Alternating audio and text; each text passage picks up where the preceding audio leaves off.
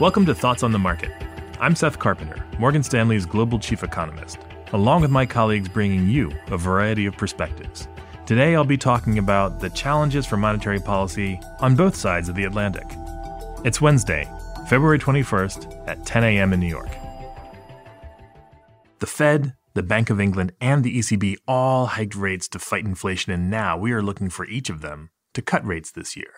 For our call for a June Fed rate cut, both growth and inflation matter. But our call for a May and June start on the east side of the Atlantic depends only on inflation. Data dependent here has two different meanings.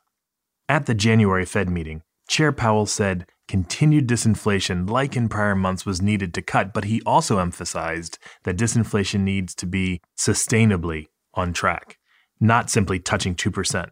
Until Thursday's retail sales data, the market narrative began to flirt with a possible reacceleration of the U.S. economy, spoiling that latter condition of inflation going sustainably to target. January inflation data showed strength in services in particular, and payrolls showed a tight labor market that might pick up steam.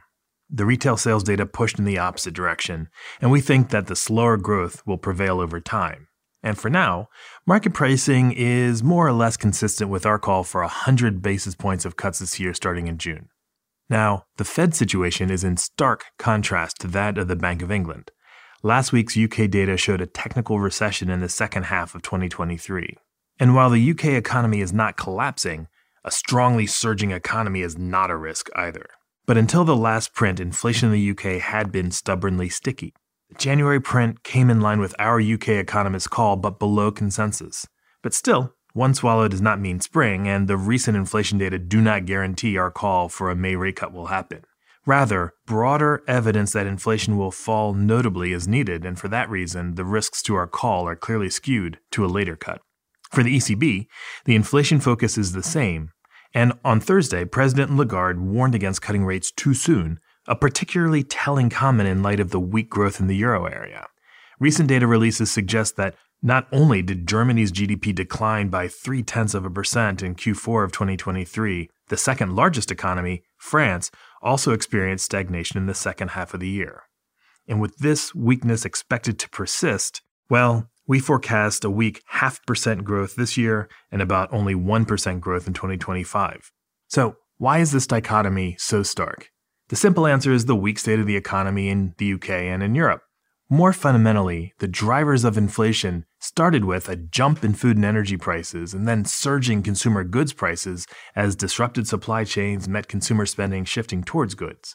That inflation has since abated, but services inflation tends to be more tied to the real side of the economy. And for the US in particular, housing inflation is driven by the state of the labor market over time. The Bank of England and the ECB are waiting for services inflation to respond to the already weak economy, and there is little risk of a reacceleration of inflation if that happens. In contrast, the Fed cannot have conviction that inflation won't reaccelerate because of the continued resilience on the real side of the economy. The retail sales data will help, but the pattern needs to continue. Thanks for listening. If you enjoy the show, please leave us a review on Apple Podcasts and share thoughts on the market with a friend or colleague today. The preceding content is informational only and based on information available when created.